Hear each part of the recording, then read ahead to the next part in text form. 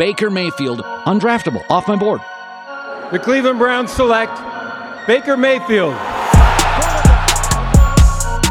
a beautiful throw by the Baker! Big Tom! Hasta la vista, baby! Touchdown!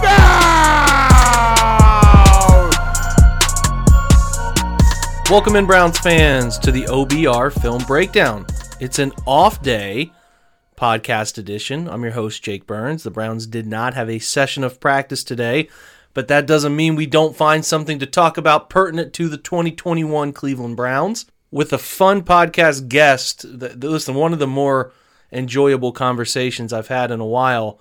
We're going to talk about some names you've heard me talk about and some different angles on how the Browns' outlook for structure offensively might tweak up. I think you'll really like it. Before we get there, though, I'm going to go off on a little bit of a tangent. Something I keep seeing happen. Training camp hot takes. Like, you go watch a play, or actually go watch a player live, or you go on Twitter and you watch a clip that somebody posts. And really, the two people that keep coming up, we're going to talk in a little bit about these guys, but Rashad Bateman and Elijah Moore. They keep coming up. And I'm not picking on anyone specific. If you were a listener to this and I've had this discourse with you, I'm just talking about how we almost like have this gigantic amount of remorse about not having that player without also understanding that the player the Browns selected is worthy of the pick until they're not. Like, Greg Newsome is practicing extremely well. He looks the part. If you did not select a corner where they did, you would be feeling a lot less certain about the coverage. And again, I know wide receivers are fun. I like Bateman. I loved Moore. I pounded the table for Elijah Moore. But the situation continually came up at pick 26 where the Browns didn't have a Greg Newsome or that type of corner on the board. And to me, picking the player they did is fine. And you know, and I get some of but you don't have to, every time you see Rashad Bateman go make a catch or this report from Elijah Moore, like, you don't have to just feel sad. You could also feel really happy that the Browns did a nice job presumably solving some coverage stuff, because you're presuming that Bateman and Moore are going to actually translate what you're seeing these clips of into actual production, which we don't know. We really don't. I know you see clips and you feel good about it, but you don't really know. So spending your time wallowing, social, whatever, it just is a silly notion to me, because you needed Greg Newsome, and there's nothing about what we've seen from Greg Newsome or what we believe he's going to be that should sway you off of really liking the pick. So I get that you had your guys, and I really promise I'm not picking on anyone in particular here. It's just, and it's a thing I see other analysts or other fans that I follow or talk to on Twitter, they do the same things. I get we have our guys in the draft. We really would have wished that X player or Y player would have ended up on the Cleveland Browns. But when you do that, I think to me it rubs off as I don't really think the Browns picked the right player, or I think, you know, that I'd rather have this guy. When you do that, are you analyzing the big picture? That's all I'll ask. Because I think when you step back and analyze the big picture, you can see just how vital a player of Newsome's caliber at that position and at that position in the draft really was. So something to really consider. Again, I get it. Training camp is built for hype. It's built for takes. It's built for this guy's going to be this. I remember Devin Cajuste. We all do. Those training camp players every year. And it's like, I've just noticed, and maybe this is just how my timeline on Twitter is curtailed. I don't know. It just could be how I see it. But I just see these takes about players that the Browns didn't get at positions they maybe didn't quite need to address yet. And kind of forgetting that the player they took at 26 was A, a fit from the guardrails of age, B, a fit from the type of person, C, a fit from the player's skill. And I'm going to talk about this with our guest in just a moment, but I have to remind folks, I know there are players out there in the draft that you probably wanted that played positions maybe the Browns didn't draft at the spot you wanted, but that doesn't take away from the type of player that they did get at pick 26, who's having a really good camp, is getting great buzz around his play so far. Be excited about that. I'm excited about that. Let's cover more of that. That's all I'm saying.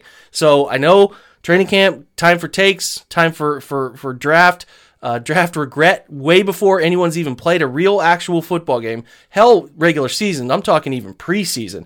We got people with regret. That's not me. Let's see how it plays out. This is a long game. You're even talking about quarterbacks, you're talking about Baker. It's still, there's so much to be figured out. So many things to happen. We all want answers right now. Now. This is a player. Let's define him. He's going to be this. He's going to be that.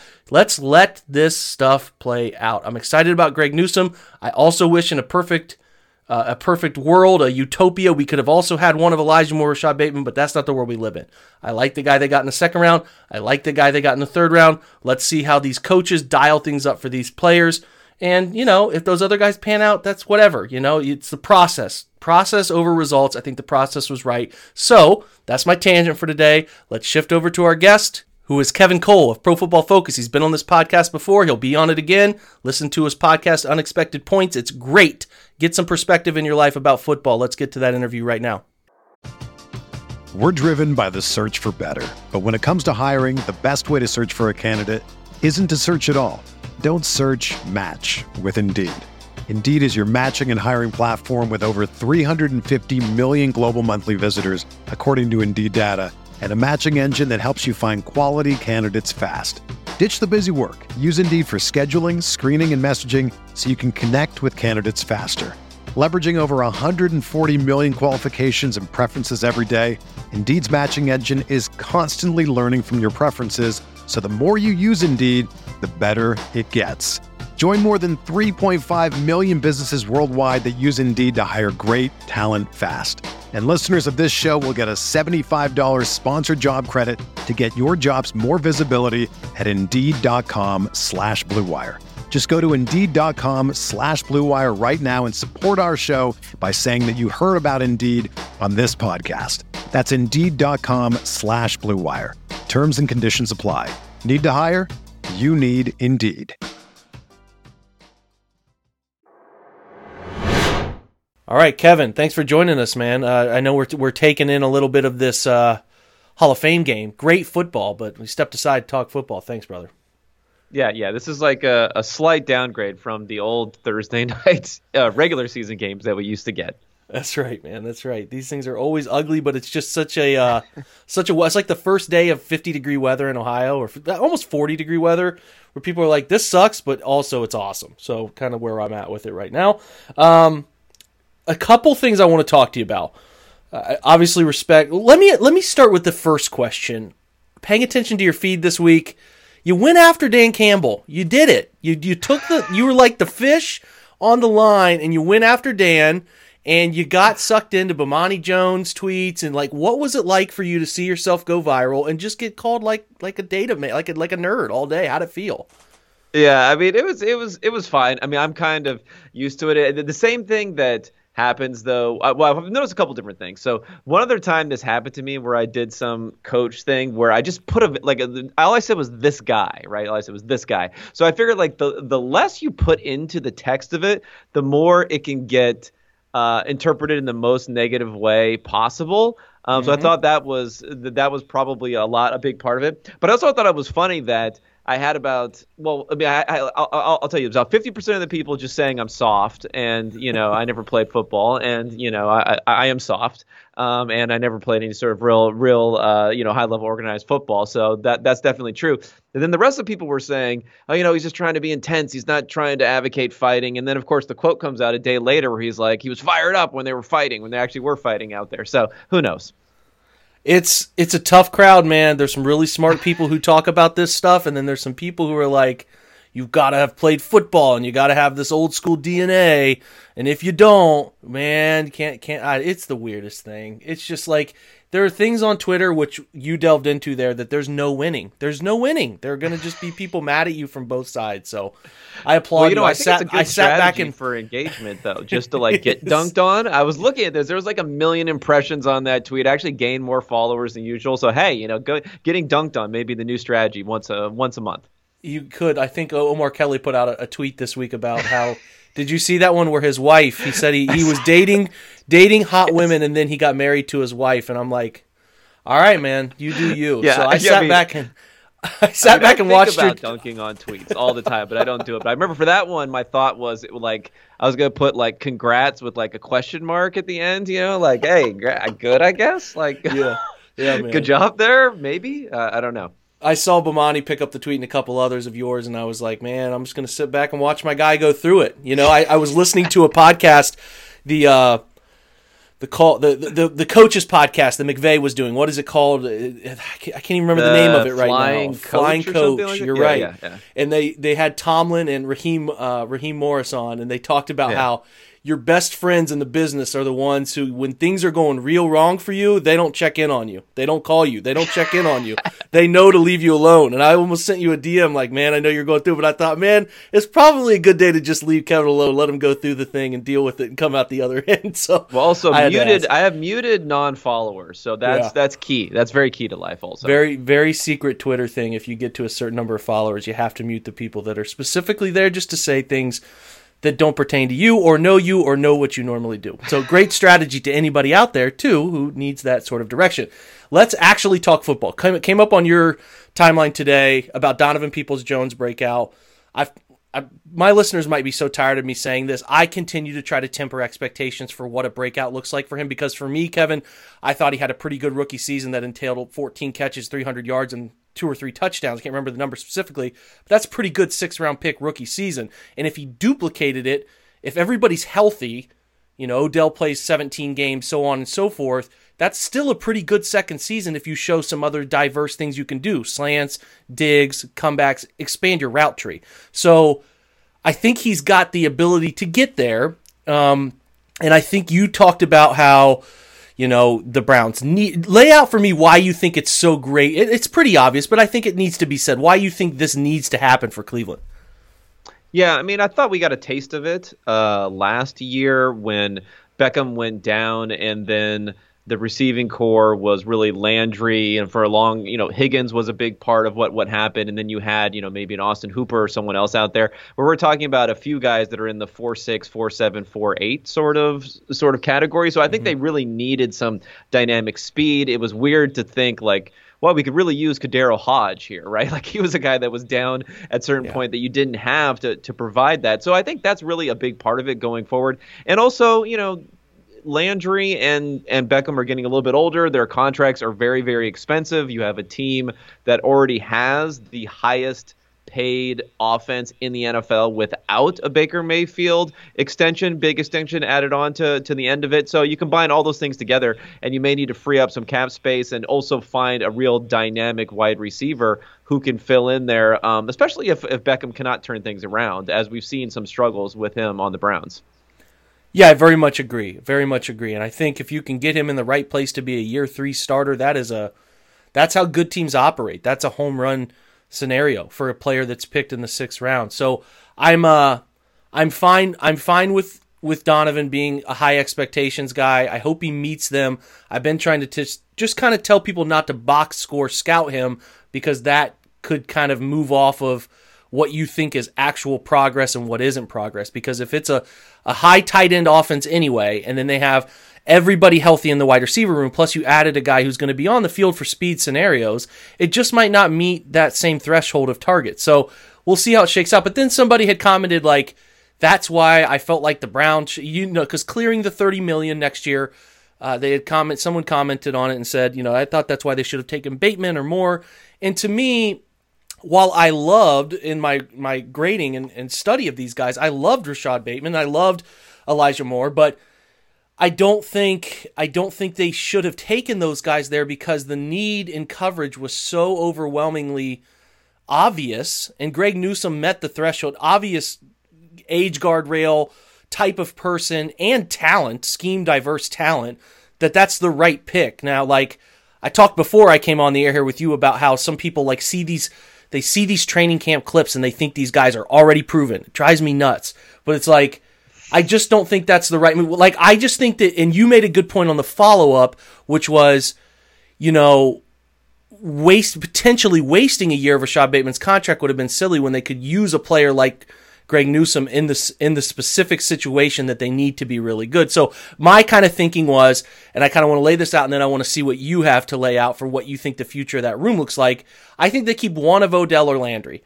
I think it leans Odell if he kind of finds any semblance of the player he used to be, which I think he was on track last year before the injury, and he starts to connect with Baker. I think you probably move on from Landry because of the overlap of skill sets.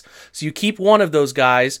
You go out and draft an early receiver, whether that opportunity presents itself in the first or the second. You have a third receiver in Donovan Peoples-Jones, who could start at the season as your second guy and be that guy. And then you have one of Rashard Higgins or Kadero Hodge, whoever you can keep on a cheaper team-friendly deal, and then, you have Anthony Schwartz, and you go from there. That's kind of like my dream. And then in 2 years removed, you would probably move on from Odell too, because he's going to be 30, it's the end of the contract, there's easy ways out, no guaranteed money. So that's my vision. Do you think that vision is good enough to be successful with a big quarterback contract coming? I think it could be. I mean, I guess maybe I would need to see a little bit more from Odell this season that he would be the guy that I would keep around. I think, there's a lot of like what ifs that go into all of these different things. But to me, maybe I would think it could be a little bit more likely to flip it a little bit and say keeping Landry because of all that he brings beyond that. But then you would go to him and say, hey, we could release you and take a $1.5 million cap hit and save all this money. Can we redo your deal going forward? And I think maybe you could get Landry a little bit cheaper. He got a really big contract from the Browns coming over as part of that franchise tag and trade. Maybe he would take a little bit less money. So that might be more of a thing. And then you would already have a speedster like Peoples-Jones. You would have Anthony Schwartz coming along, and then maybe you would draft a receiver there, because we saw Baker be very, very successful as a rookie, where he had guys like Rashad Perryman filling that role of going down the field, and then he had Landry as being more of the safety guy, dependable guy underneath. So maybe that would be a little bit better scenario going forward.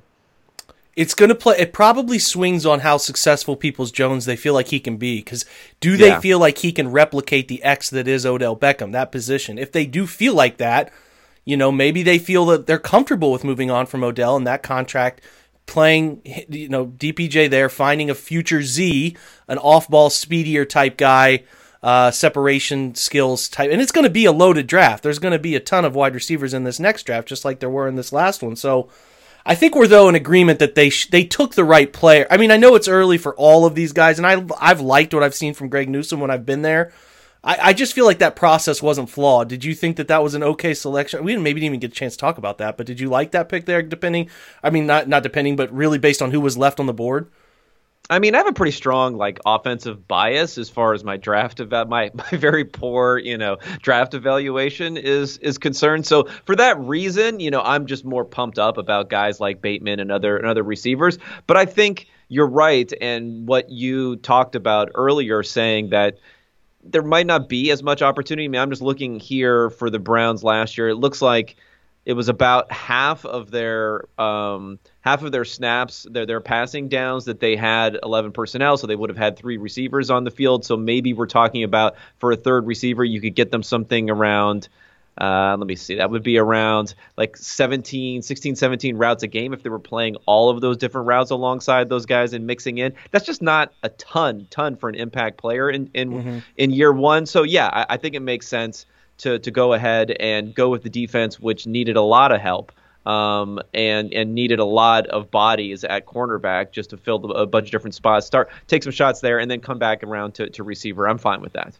Yeah, and two, a big part of the Newsome decision, or whoever they would have picked as a corner in that spot, was that they don't have to come in and be a guy who plays number one receivers every single week. That like Caleb Farley's outcome is going to be probably that. They're going to need that from him, and that's a tough ask for guys you pick later in the first round, because most of the time those corners you select later in the first round have some little flaw, size, durability concerns, whatever it may be, and asking them to go out for 17 weeks and cover number one wide receiver threats is a big ask. So I just thought the mesh of all of it pointed them in the right direction. So I have a massive offensive bias too. It's way more fun. I just watched that secondary. It was so hard. Good conversation there. Let's switch it up. A good friend of mine, friend of the podcast, on all time, John Colosimo. I think he talks with you a good about too, Kevin. He threw a question at me that I thought was extremely interesting. And I had a podcast I don't know, a month and a half ago. Two guys you maybe have some conversations with, Jack Duffin and Anthony Reinhard, who's a super intelligent guy doing some stuff on data and graphs, and I had them both on. I wanted to talk because their thought process was the Browns are not throwing it enough on first down, which I know it's a hot button topic. They're definitely not throwing it enough early downs, and they kind of got to the point, and I wanted your opinion on this, to the point that the Browns, the data says, okay, so the Browns' early down rush success was some of the best in the NFL. It might have been the best early down rush efficiency in the NFL, and it still was less, I think it was less, if I'm remembering correctly, expected points added than their first down throwing. So they can be the best in the NFL at running the ball in early downs, but the EPA still is equal to an average passing team. So I'm like, okay, so what are you guys trying to tell me? Do you think they should be throwing the ball like Texas Teching this thing around all the time? Like they should just be throwing it all the time? Because I tried to argue, Kevin, that the mental burden on quarterbacks at the NFL level, you're not throwing bubbles. You're not throwing easy your mental burden in the NFL, if you're throwing the ball every time, is this quarterback has to make the right decision on 70 snaps. And that is an extremely hard thing for even the best in the NFL to do all the time. All the pressure's on you every single snap. So I'm curious, like, he posed this question to me where he said, it's the craziest hypothetical that I didn't expect to get. He said, theoretical question. Put Derrick Henry on the 2020 Jets with Sam Darnold, and you have 60 plays. Pass with Darnold, which would you rather choose? And I'm throwing this question to you, and you can answer it, and we'll talk about it as it pertains to the Browns. Pass with Sam Darnold 45 times and run with Derrick Henry 15 times, or run Henry 45 times and pass with Darnold 15 times. So I'm curious what you think, if you were given that scenario, hypothetical scenario, would you choose to throw the ball with Darnold 45 times? Yeah, I mean, okay, well, maybe I'd have to think about exactly how we're framing this a little bit here, because if we look at what actually happened in 2020, right? So if we look at what actually happened, every single time that Sam Darnold dropped back to pass and threw the ball, it was about 4.9 like net yards. So we're taking out the sack yards are being a negative there, but then he also didn't do so hot when it came to interceptions versus touchdowns. So if you think about it all together, like the value that he was adding was probably the equivalent of about like 4.2 yards on each one of those plays, whereas Derrick Henry last year was picking up 5.4 yards. He was doing it, a much more like consistent kind of chunk basis. There wasn't the downside of the turnovers and the sacks that we had with Darnold. So yeah, if they were going to like replicate their 2020 performance, I think that's good. I think the problem with a lot of these discussions is, how many times is a running back going to be able to run the ball 378 times, like Derrick Henry, and average 5.4 yards per attempt? It's just not going to happen. And how many times is a quarterback, even Sam Darnold, going to be as bad as he was last season? So I think that's where it comes into play, is that you have to think a little bit about where the averages are across the league. You have to think no matter how good or bad a player is, they're going to regress a little bit. And you have to think about the fact that, just for an upside type of perspective, the cap of where Derrick Henry can go with his upside is maybe, around that 5.4 yards, something like that. The cap of where Sam Darnold can go is much, much higher if everything fell into place. So I think it's really thinking about that too. If you want to achieve kind of a greatness level of a team and be able to play around a bad defense, be able to play around things that may not be going your way penalty-wise, things like that, being able to do all those things, you really need to be able to pass the ball and do that for a lot of different scenarios, not just a one particular team that will work with Derrick Henry. Yeah, I'll answer the question. He told me is it's a 0.05 EPA for the Darnold heavy and a 0.404 EPA for Derrick Henry heavy. So your numbers are pretty spot on for what that outcome ended up being. I wanted to tie it to what Cleveland is doing. You and I talked about this a little off air. You said they're really a 50-50 team. So it ties to the question, should Cleveland be like a 35-25 split in a 60-play scenario? Should they be like 33-28 or what? I'm not great at math. What am I missing? 33-27? God, I'm an English major, man. Cut me a break. So, yeah, like, is that what do you think? Like, okay, give the Browns 60 plays. And I know there's situations that dictate things. That part doesn't miss me, but it kind of ties to the bigger question when I was talking about, they're talking to Jack and Anthony, like, should they be throwing 40-20? Like, what do you think the Browns are just so weird. No team has these running backs, like, I don't know. I guess when you look at all the stuff you do on Cleveland, you're digging into data all the time to produce your work. Like, when you see the best sweet spot for these guys, where do you think it sits? Yeah, I mean, it's another situation where, Chubb is one of the best running backs in the NFL as far as our rushing grade, everything that he brings, yards after contact, ability to force missed tackles, all that sort of stuff. So he's up there, and I think that's a sticky thing. So I think he is going forward. Now, as a default, I would say a 40-20 split is good, but I don't want to be overconfident in that. So I could tilt in a certain direction, factoring in everything we want to factor in. But I would only tilt a little bit more towards the run. I wouldn't say I want to be that 50-50 team. I just don't think that's a winning, successful formula going forward, unless they're playing in a windstorm every single week. Yeah, well, like they were for about 3 weeks last. It was last it was a month of nastiness up there, man. Anyway, yeah, this is fun, man. We could probably have a couple more of these. I would probably like to visit back with you, Kevin, maybe a quarter of the way into the season and see if they've tilted this thing, especially with their personnel going more 11 maybe, or if we look at it and say Kevin's increased his early down passing, or is he being stubborn and continuing to rely on heavier personnel sets and running the football maybe in some situations that are predictable. So we will expect your presence one more time, Kevin. Thanks for taking some time, a minute away from this slobber-knocking 16-3 Hall of Fame game to chat with us Cleveland Browns followers. All right, well, thanks for having me again, and I'll be happy to join you again. I love doing this. Of course, man. Steer clear of Dan Campbell, okay? All right, I'll try. He's hopped up on caffeine somewhere. So a subtle reminder for you once again, we are doing Twitch broadcasts pretty much Monday through Thursday right now. Things are going to get more weekly, 7 days a week, coming as we get closer to preseason and actual regular season games. I did a Chalk Talk session last night with John Stephenson on Screen Game. I am not going to put that here. I think what I have noticed is that the response of you guys listening has not been great to those, and they're really hard. They're really hard to use as a content for audio only. You really need to watch the video.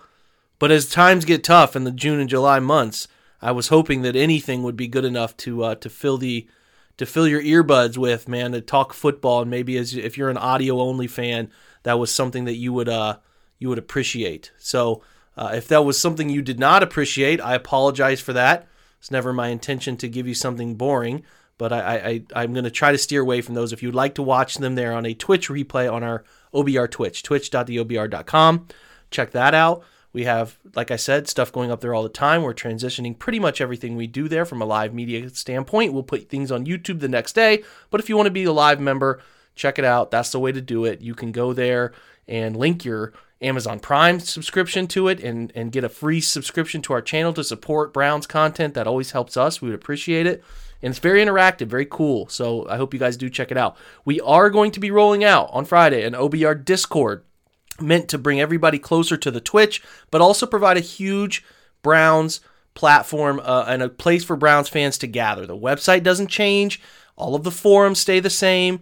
All the website stuff that you're used to and love, again, stays the same. But Discord's great because you can take it on the go. You have an app. You have channels inside that app in our OBR server where you can talk about anything, have great conversations with other fans, OBR staff members. You can be alerted every single time we go live. You can be alerted that we are doing a live Twitch stream, or any article we write will be posted. It's going to be great. It's going to keep you super connected to the Twitch and super connected to the OBR, and therefore closer to the Cleveland Browns, which is awesome. You know, that's what you want to be, as close to this Cleveland Browns team as you can. So keep your eye out for that. We'll have an article explaining it. Download the Discord app on your Android or iPhone. You have a Windows computer, you can put the app on your Windows computer too. It's really, really unique. I'm pumped about the Discord for our fan base. So check all those things out. Thanks again to Kevin Cole for joining us. He's fantastic. Check out his Unexpected Points podcast. Hit me up in the DMs or anything, guys. If you have tickets for Sunday's Orange and Brown scrimmage, trying to get my nephews into that, if you have some extras, would be so grateful to throw them my way. Otherwise, I haven't really searched for how to find tickets, so maybe I just need a connection. But guys, the podcast listens have been amazing. You guys are supporting this thing. I'm going to try to keeping it fresh for you, different guests. In season, it'll be me solo a lot because I have a lot to talk about You can't really be bogged down with hunting for guests, but I think it'll be really good content for you. Really hope you're enjoying it. We're close. Orange and Brown scrimmage Sunday, and then we'll be back a week later for the first preseason game, and the ball is rolling on 2021. Really, really exciting times ahead. Thanks for joining us, and as usual, till we talk next time, go Browns.